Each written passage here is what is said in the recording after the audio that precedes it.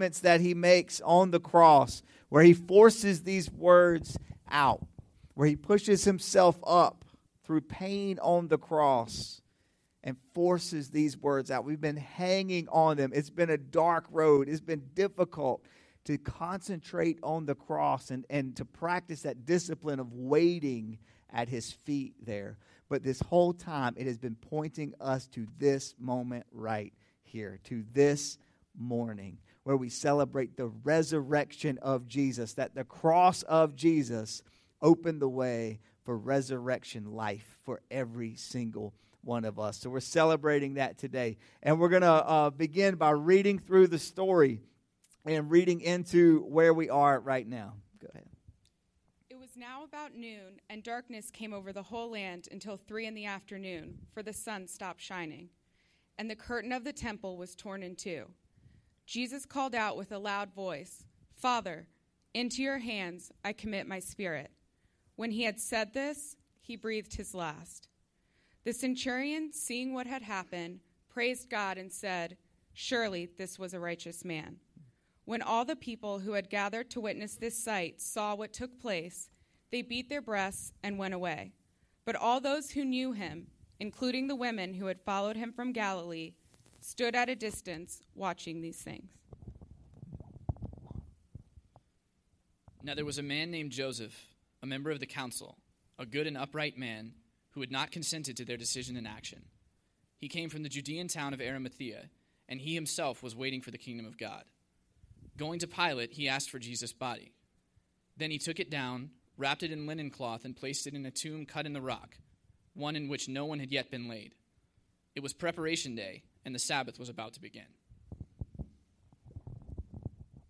The women who had come with Jesus from Galilee followed Joseph and saw the tomb and how his body was laid in it. Then they went home and prepared spices and perfumes, but they rested on the Sabbath in obedience to the commandment. On the first day of the week, very early in the morning, the women took the spices they had prepared and went to the tomb. They found the stone rolled away from the tomb, but when they entered, they did not find the body of the Lord Jesus. While they were wondering about this, suddenly 2 men in clothes that gleamed like lightning stood beside them. In their fright, the women bowed down with their faces to the ground. But the men said to them, "Why do you look for the living among the dead? He is not here. He has risen. Remember how he told you while he was still with you in Galilee? The Son of Man must be delivered into the hands of sinful men, be crucified, and on the 3rd day be raised again." Then they remembered his words. When they came back from the tomb, they told all these things to the 11 and to all the others.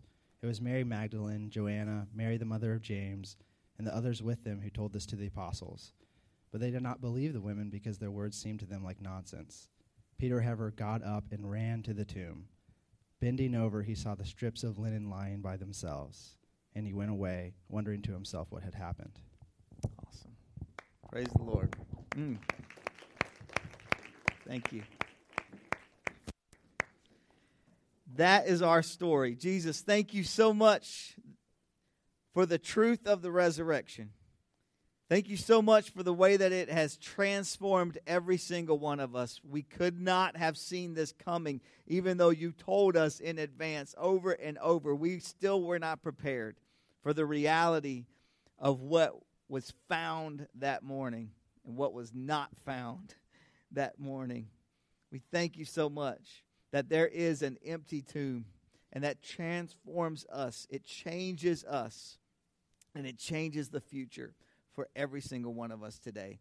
We pray that your Spirit would speak to us today as we lift you up and as we celebrate you, and we pray that you would be lifted up, that you would be seen clearly today.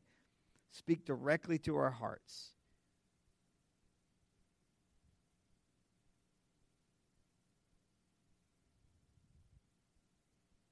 Amen. Holy Spirit, pour out on us today like rain. Cover us today.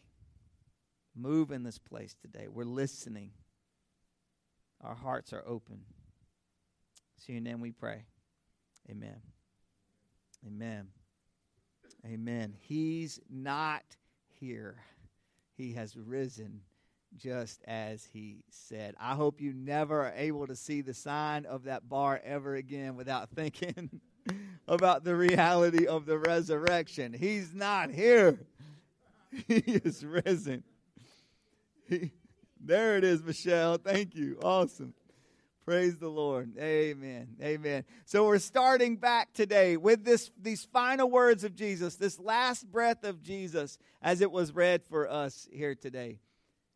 Father, into your hands I commit my spirit, he said, and then Jesus breathed his last. And then Jesus breathed his last. We have to start there because that's what paves the way for the celebration that we're having this morning. Father, into your hands I commit my spirit. This is a beautiful prayer of sacrifice and surrender.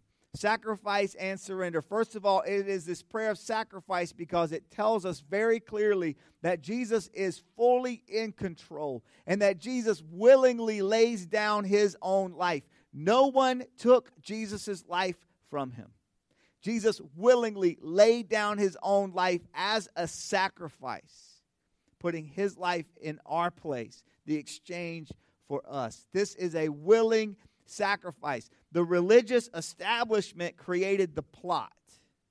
The Roman government carried out the execution, but no one took Jesus' life from him. He laid it down.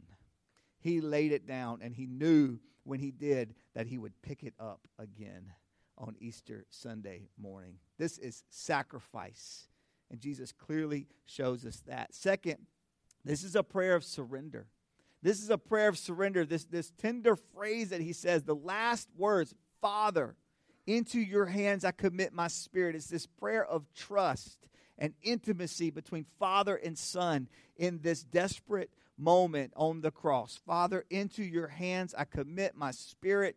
And he breathed his last, it says. A prayer of surrender and a prayer of trust. As we talked earlier about Psalm 22 and the fact that Jesus directly and intentionally quotes from Psalm 22 while he's on the cross. Well, this phrase from Jesus is another direct quote from a psalm, from Psalm 31. Okay? A direct quote from Psalm 31 where it says, into your hands I commit my spirit. Now, Jesus actually personalizes this and adds a different layer of intimacy to it because he adds the word Father. Father, into your hands I commit my spirit. And just like we studied with Psalm 22, Jesus is intentional in quoting this. In this moment of desperation, in this moment of pain and suffering, the word is pouring out of him.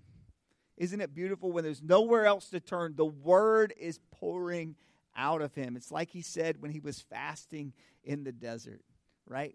And he said, I'm fasting, yet I'm feasting on the word, right? I'm feasting on the word. It's beautiful. And the word is pouring out of him. And if you go back and look at Psalm 31, just like we did with Psalm 22, you'll see how this psalm also lines up as this strong prophecy of exactly what is taking place on the cross.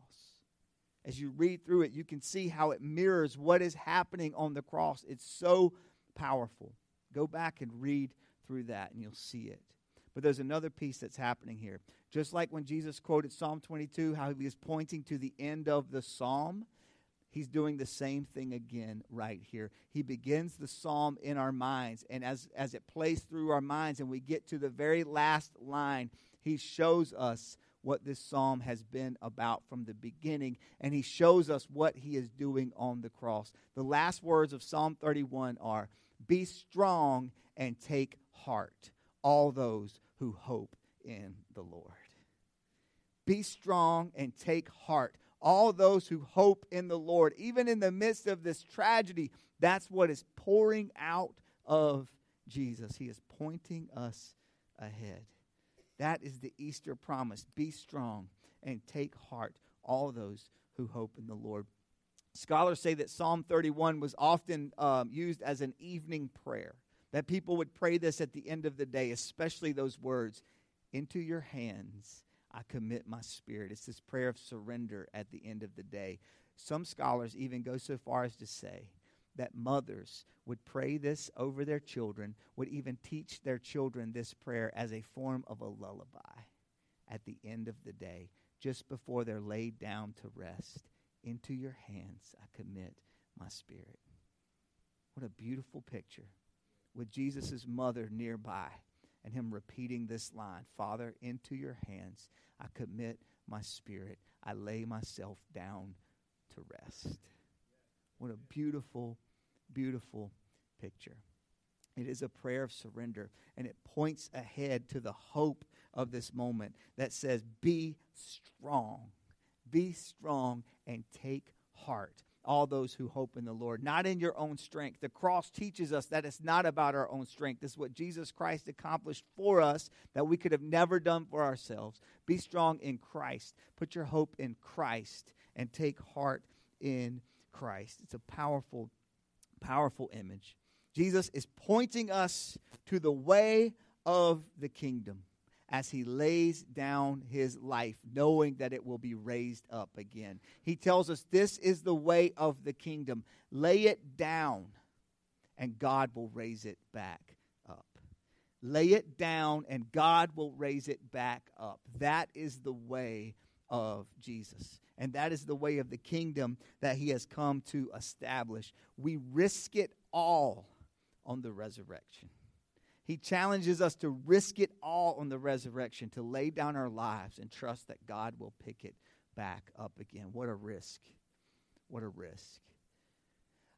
This past week, I got a text from a friend of mine from the great state of Indiana. All right. Sarah and I used to live in Indiana, and I used to bug people in Indiana all the time because I would tell them how my home state of North Carolina was the true basketball state, no matter what they said. And we had the chance to prove that this week, which was awesome, right? Yeah, come on. Woo! And so this pastor friend of mine texts me before the game, before Carolina was playing Indiana in the tournament. He texts me, and he's like, hey, man, we need to make a little wager between us, like based on our states, right? Let's make a little wager. And so, of course, I texted him back, I don't gamble, get behind me, Satan. With a little hand emoji and devil emoji, right? All right? Not really. I just made that up. Awesome. Okay. Somebody try that. But so I texted him back, and I was like, okay, let's do this. All right? Let's do this. Let's risk something here. So I was like, okay, here's the challenge. Whoever loses has to dye their hair gray. He didn't answer back, all right? He knew I couldn't lose in that situation, all right? Although somebody did ask me this morning if I was a student at Carolina, and I'm like, yes, thank you. Awesome.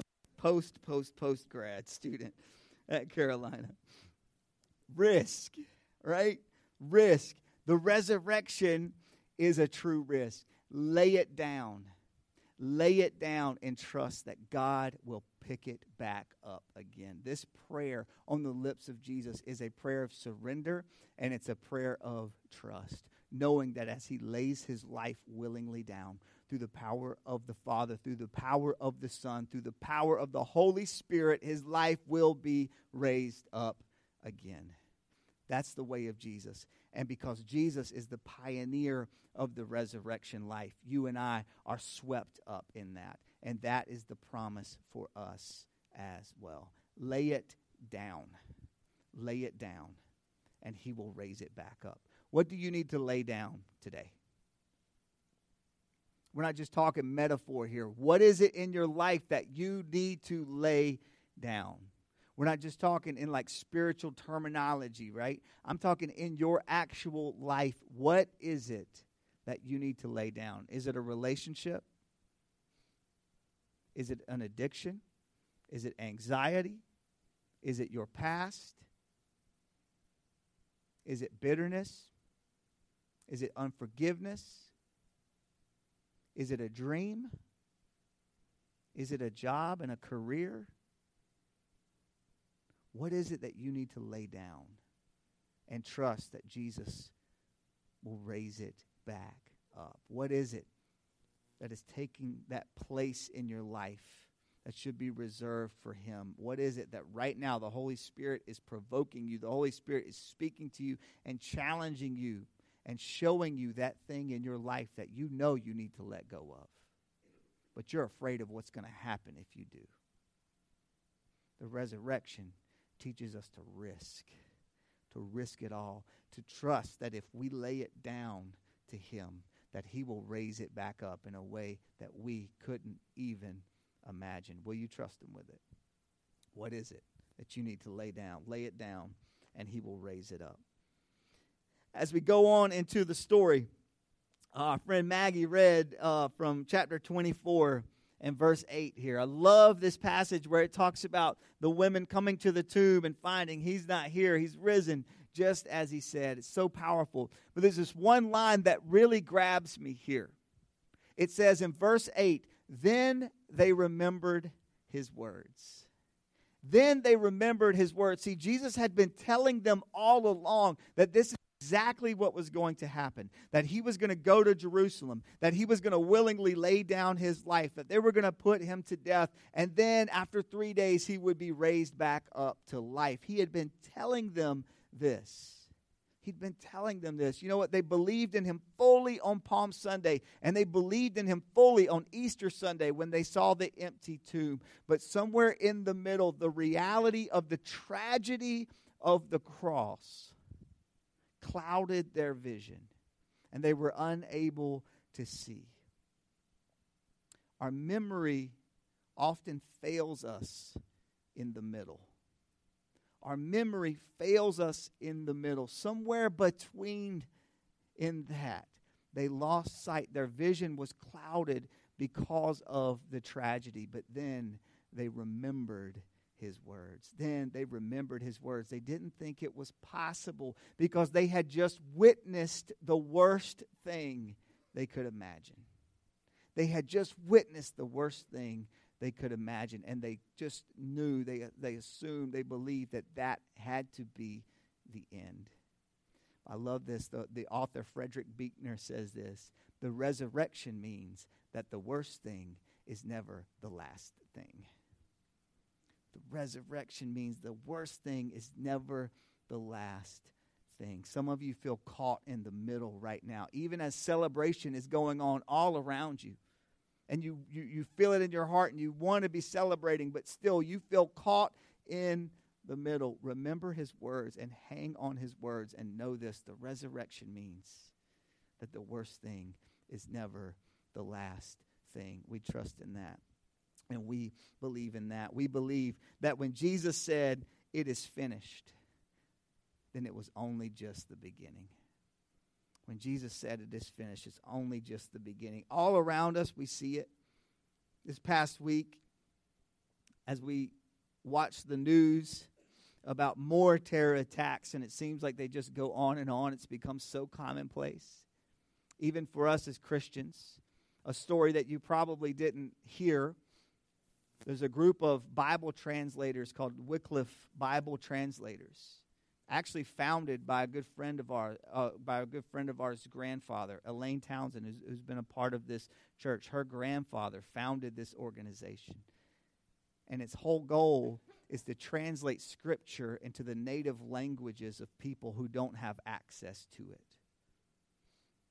Their Middle Eastern headquarters this past week was attacked by militants who tried to destroy all of their work, and even further than that, took the lives of 4 translators because of what they're doing for the sake of the gospel.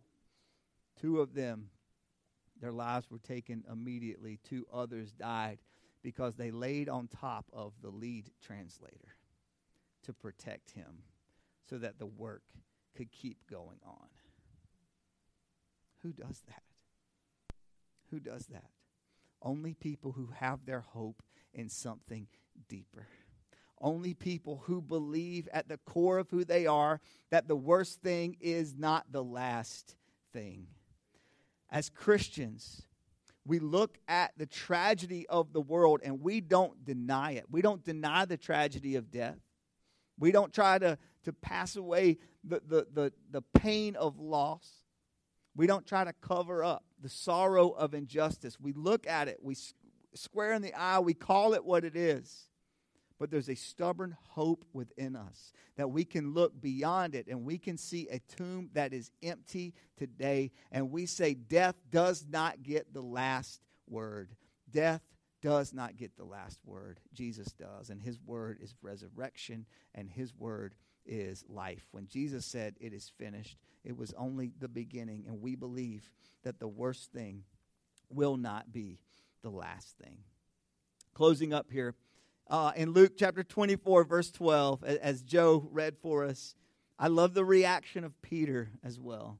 It says that Peter went to the tomb and he looked in and he saw that the tomb was empty. And then I love what it says next. It says, but he walked away, wondering to himself what had happened.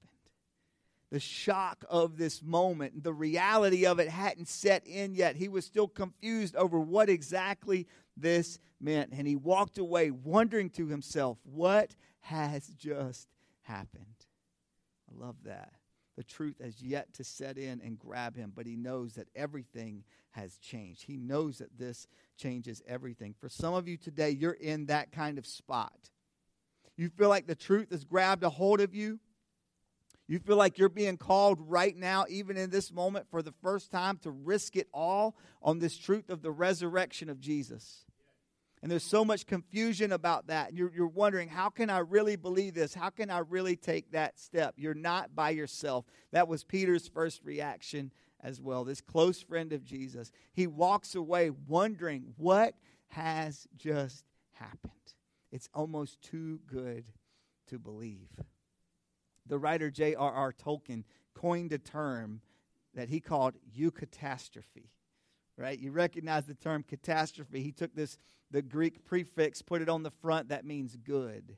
The good catastrophe. And he said the best kind of stories always have this element of the twist and the turn that you never even expected. It's better than what you could have imagined as you were reading through the story. The thing you need to know about Tolkien is that he was a great storyteller and he understood the power of that. But even deeper, he was a devoted follower of Jesus. And this had grabbed a hold of his heart, and he discovered this truth first through the power of the Gospels. And he said the resurrection is the greatest story of eucatastrophe that there has ever been. He described it this way. He said, it's the sudden joyous turn that wrecks everything. It dismantles the story that you thought you were reading and takes you into a brand new story that you didn't even imagine. It's the catch of the breath. It's the fleeting glimpse of joy from beyond the walls of this world. It's the joy that pierces your heart with the kind of joy that brings tears because it's a sudden glimpse of deeper truth in a false and fallen world. That is the resurrection. That is the resurrection. It is the promise that the worst thing is not the last thing. It is the hope that when Jesus says it is finished, it is only the beginning. It's the risk that we are to lay it down and know that God will raise it back up. And it is the truth that the tomb is empty and Jesus is alive. And because of that, so are we. For some of you, you need to embrace that for the very first time today. Some of you are being called to lay it down, to lay it down and be raised up in a new life. Is that you? Is that you? If you're feeling that tug on your heart today, I'm going to ask you to do something pretty courageous, and that is to put your hand up in the middle of this group of people, some of which you probably do not know. If that's you today, and you feel like you want to make that decision, and you want to begin to follow this Jesus, this pioneer of the resurrection life, and you want to experience that kind of new life too, then I invite you just to raise your hand right now. Amen. Amen. Awesome. Praise the Lord. Amen. Awesome. If that's you today and you don't feel like raising your hand, but you want to talk about that, please grab one of the cards, put your name on it, check that box, and let us talk to each other, all right? Let us talk you through this. I love it. Praise the Lord. This is the hope of the resurrection. The worst thing is not the last thing. The promise is that when Jesus said, "It is finished," it was only beginning. It's worth the risk. Lay it down, and he will raise it up. And because Jesus is alive, so are we. We're going to celebrate today around the table of Jesus. On his last night with his disciples, he took the bread that was on the table as a way of showing them what he was about to do. And he broke it. And he said, "This bread represents my body that was broken to make you whole." Then he took the cup that was on the table. And he said, "This cup represents the wine of the kingdom, the blood of the new covenant, my blood poured out for the salvation of the world. Take it, drink deep, and know what salvation means." Later, on Resurrection Sunday, in Luke chapter 24, just after the story we were just reading, he meets up with some disciples who are in the same state that Peter was in. They can't get their minds around what has just happened. They're talking amongst themselves, and Jesus walks up into the middle of it. They don't even recognize him. And it says that he begins to walk them through the entire scriptures, pointing to the reality of who he was and what he accomplished in that moment, and pointing them towards the truth of the resurrection. When they got to the home there, Jesus sat down with them to eat. And it says he took the bread on the table and he broke it. And it was in that moment of the broken bread, it said their eyes were opened and they recognized the risen Lord, the resurrected Jesus, sitting with them there at the table again. Today, as we break this bread and we share this meal that we've shared together so many times, may it be fresh and may it be new and may it bring life to us as we remember the sacrifice of Jesus on the cross and the victory of Jesus over death on Resurrection Sunday.